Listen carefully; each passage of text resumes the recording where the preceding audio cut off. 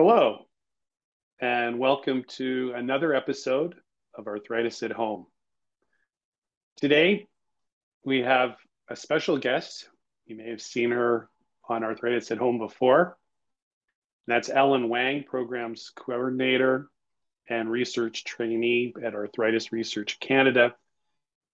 Today, we're both going to talk about EULAR, the European Alliance of Associations for Rheumatology, holds one of the two biggest international gatherings of the smartest people in arthritis, researchers, clinicians, patients, trainees, to share research and discuss the latest advances in arthritis prevention, care, and treatment.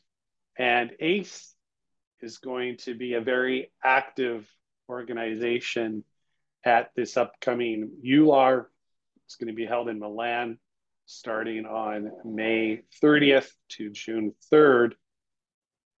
One of the things that ACE is going to be involved in is the meeting and a one-day workshop of the Global RA Network that ACE co-founded and currently leads and serves as the secretariat for.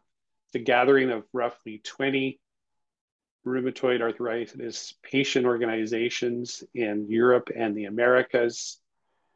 And ACE is leading the one-day workshop where we are going to look at closely health inequities, which leads us to our second key participation at this year's EULAR, and that is Ellen is going to be presenting an abstract as the lead author on inequities in arthritis care in Canada and intersectional analysis of BIPOC women. The other authors of this research paper and abstract, along with Ellen from ACE, were Anita Chan, Cheryl Cohen, and myself. And other co-authors included Mario Canseco from Research Co. and Eric Sayre from Arthritis Research Canada and Dr. Terry Lynn Fox. That's a long way to introduce you today, Ellen. Welcome, and let's talk about this abstract. Thank you for having me, as always, Kelly. And yeah, very, incredible work that ACE has led. And I just get to be a part of a small segment of it, but I'm more than happy to share what I've learned. So in November, we published the results of a national survey on health inequities in Canada in the arthritis context. And based on those survey findings, we did a sub-analysis and we looked closely at how BIPOC women, Black, person of color, and Indigenous women were affected. What was their experience with health inequities in Canada as arthritis patients, people living with arthritis? That sub-analysis led to this abstract. And maybe to start, Ellen, maybe you can just briefly tell us what were the objectives as part of that sub-analysis. Yeah, absolutely, Kelly. So just to give everyone a little bit of background information, in August of last year, ACE had conducted a national survey to look at health inequities very broadly. As a part of kind of our standard analysis approach, we look at rural versus non-rural, French versus English, and of course, women versus men. This is the standard way that we look at data at ACE. This has been protocol for, I think, all of our surveys up to this point. Because we had such an incredible, such a powerful, not only it's truly powerful, but power in terms of statistical power from our research perspective, the number of individuals, we want to thank everyone who completed that survey. We were able to then think, all right, we have this very powerful data set. There's a lot of data. There's a lot of data, very rich data. Can we drill down to not only look at women versus men? Can we drill down not only to look at BIPOC versus white? Can we drill down even more to look at what is the difference between, we're at the intersection of gender-based discrimination and ethnic-based discrimination. So we looked specifically at the group of women who identify as either Black, Indigenous, or person of color as compared to white women as compared to white men. And that way we were able to really hone in on that one group. And what we learned was that, you know, some people may find it surprising, others may not, that there are differences. And we have to be, we're going to be really specific and say there were differences in what those patients' preferences are. So we learned that BIPOC women, if they had to choose, they have a strong lean towards, for example, healthcare providers that are the same gender, same ethnicity as them. There's a strong preference. Really interesting, right? From when you think from a health policy perspective, should we be training more healthcare providers that are perhaps diverse and match those needs of our incredibly diverse country? Something to think about. We also realize that their interactions with healthcare providers are different. So when we think about when we go into a healthcare interaction, I'm going to see my physician. I usually have certain concerns. Those concerns, as a person living with arthritis, may be pain and discomfort. But we found out that, for example, women of color actually have more difficulty, significantly more difficulty having those conversations about pain and discomfort. Like, could you imagine not being able to speak to your primary care physician about pain and discomfort? So these things that, yes, we know there's differences, but we were able to capture the differences in a very nuanced way, in a way that, you know, is actually very telling, because now that we have this data, we're then able to take steps towards truly addressing what are those gaps. We know there's gaps, but what are they very, very specifically? So that's what allowed us more broadly to do and then more narrowly to focus on. Yeah. So that's really interesting because what a lot of patients have told us is that those, we call them patient-reported outcomes, but issues like sleep, issues like pain, often they don't have time in the course of a consult with their rheumatologist to talk about some of those things. And what you're describing is that if you're a woman and if you're a woman of color, an Indigenous woman, it's even more difficult. So I think that was part of the power, as you described it, of our findings.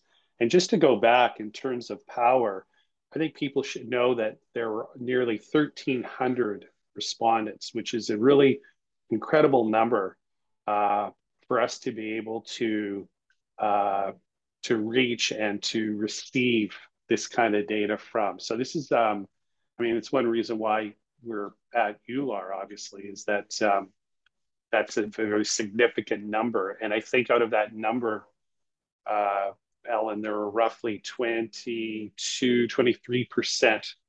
BIPOC and roughly 60% women, which helped obviously power the data and the results.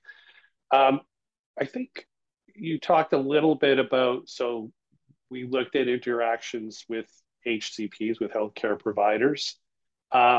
Did we identify any other barriers to access to care in this survey? Absolutely. In terms of barriers, if you want to speak more broadly about barriers between women and men, we found that travel. In comparison to men, women found travel to be a much greater barrier. So just getting to the appointment, not even the appointment itself, just getting to the appointment, and also previous unpleasant experiences, right? So women seem to have more unpleasant experiences in the past as compared to men. But then if we look at BIPOC women versus white men women, we learned that language, that's not surprising actually, but language is a huge barrier and it's something we can solve for. But again, having that data there really helps to pull it all together, right? Now we know that, okay, language is a big barrier. The other one, time. Time is a barrier for everyone, right? So when we put out the survey, we found that pretty much time was a barrier, like a pretty significant barrier for most. But if you look at the intersection, right, if that intersection, that specific group we're looking at, BIPOC women, it was a much greater barrier for BIPOC women when compared to every other group.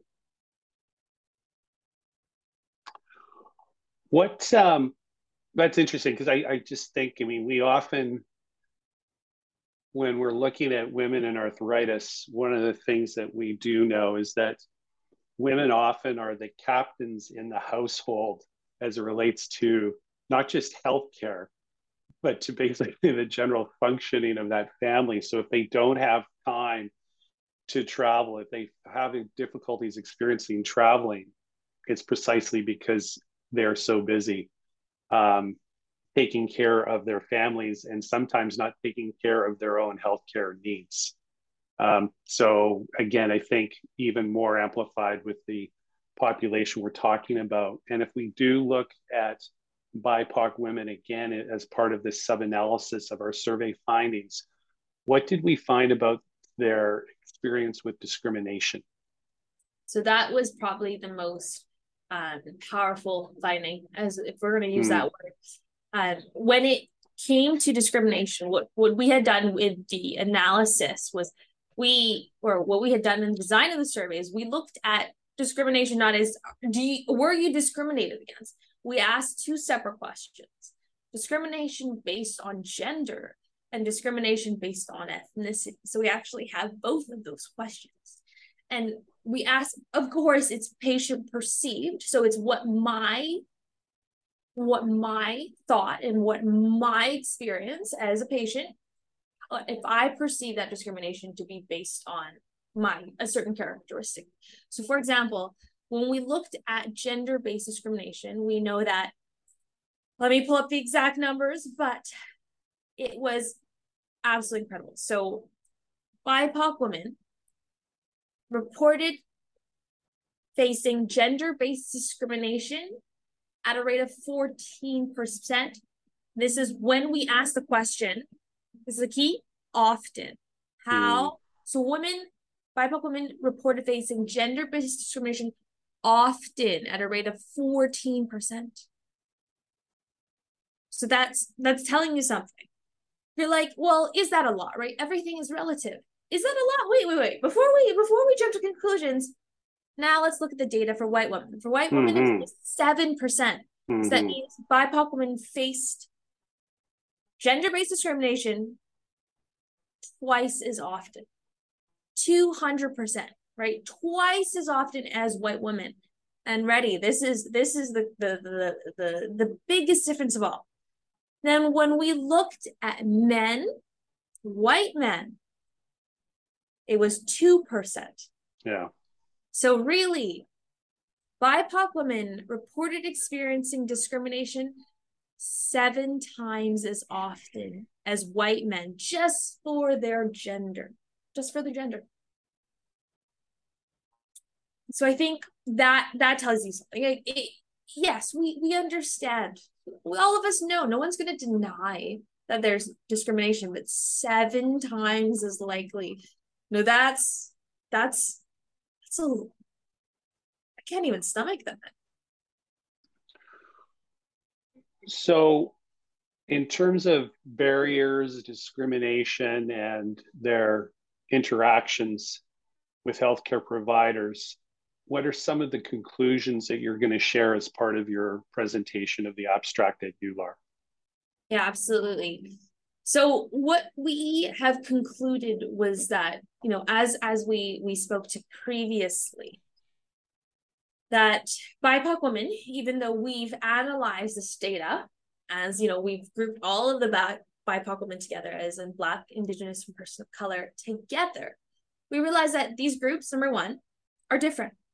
They are unique within themselves, and from an intersectional lens, we got to do a lot more work to be able to capture, is it just that they're BIPOC and they're women, or is they're BIPOC women and they face challenges with whatever dominant language that the country speaks? Perhaps it's also a difference of education and how that compounds and adds even more layers, right? So can we look at, right now we're just looking at the intersection of two things. Can we look at the intersection of 3, 4, 5 things? And then what does that tell us, right? So that's one of the conclusions. There's more research that needs to be done. And Kelly, I know you're smiling because that is always the conclusion in research. But from what we know, unique and disproportionate barriers, 100%. That is what we found, unique. So those barriers are unique to that group and they're disproportionate. And then the experiences of discrimination are complex. Complex meaning they're not only based on the individual and whatever they're going through at home in their work, but also complexes. There's so many things outside of them that they can't control. Like we spoke about transport, like we spoke about time within and outside of them. And that the solutions that we come up with are going to be multi-level.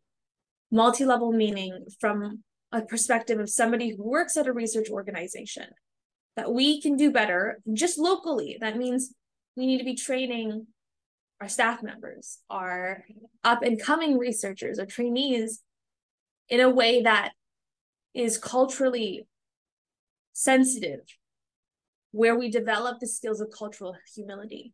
It's not about knowing how to deal with every culture, about not offending anyone. It's about opening our minds to be ready to take on new information when it's presented to us, to not make any assumptions about the person sitting in front of us. That's what we got to learn. And then structurally, so at a larger, broader system level, what can we do to change the conversations that we're having and research?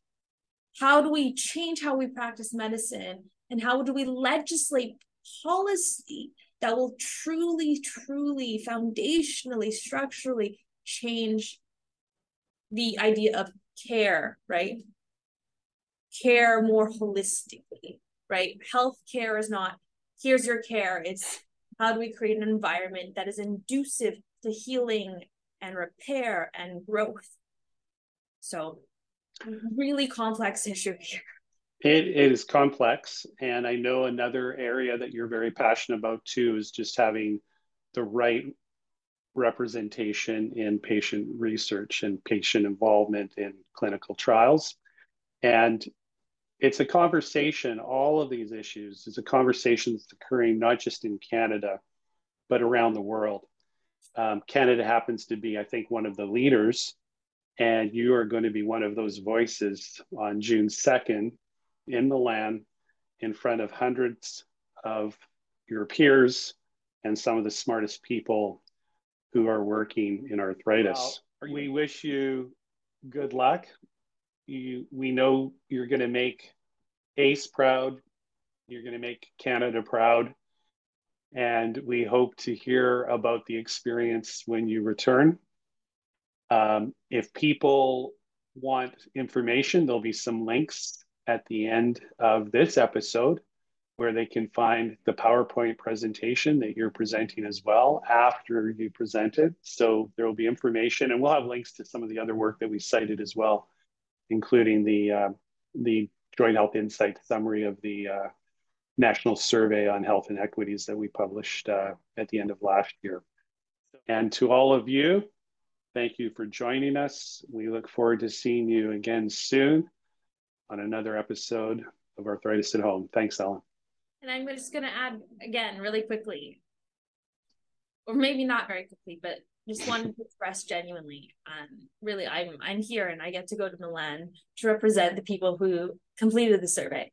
That if you did not complete the survey, I would not be able to say, like, look at this tremendous data set. So I just want you to know that if you are somebody who completed the survey, Thank you so much for your participation. It has given me the opportunity to represent you and hopefully make your voice heard. And then for those who are interested in want to learn more about our surveys, want to participate in the next one, please keep your eye out. Please feel free to reach out to us. But from the bottom of our hearts, we could not do this without you. So thank you again. Nicely said, Ellen. The survey was powered by our respondents, and ACE is powered by our patient members and supporters. So thank you again. See you soon. Bye, everyone.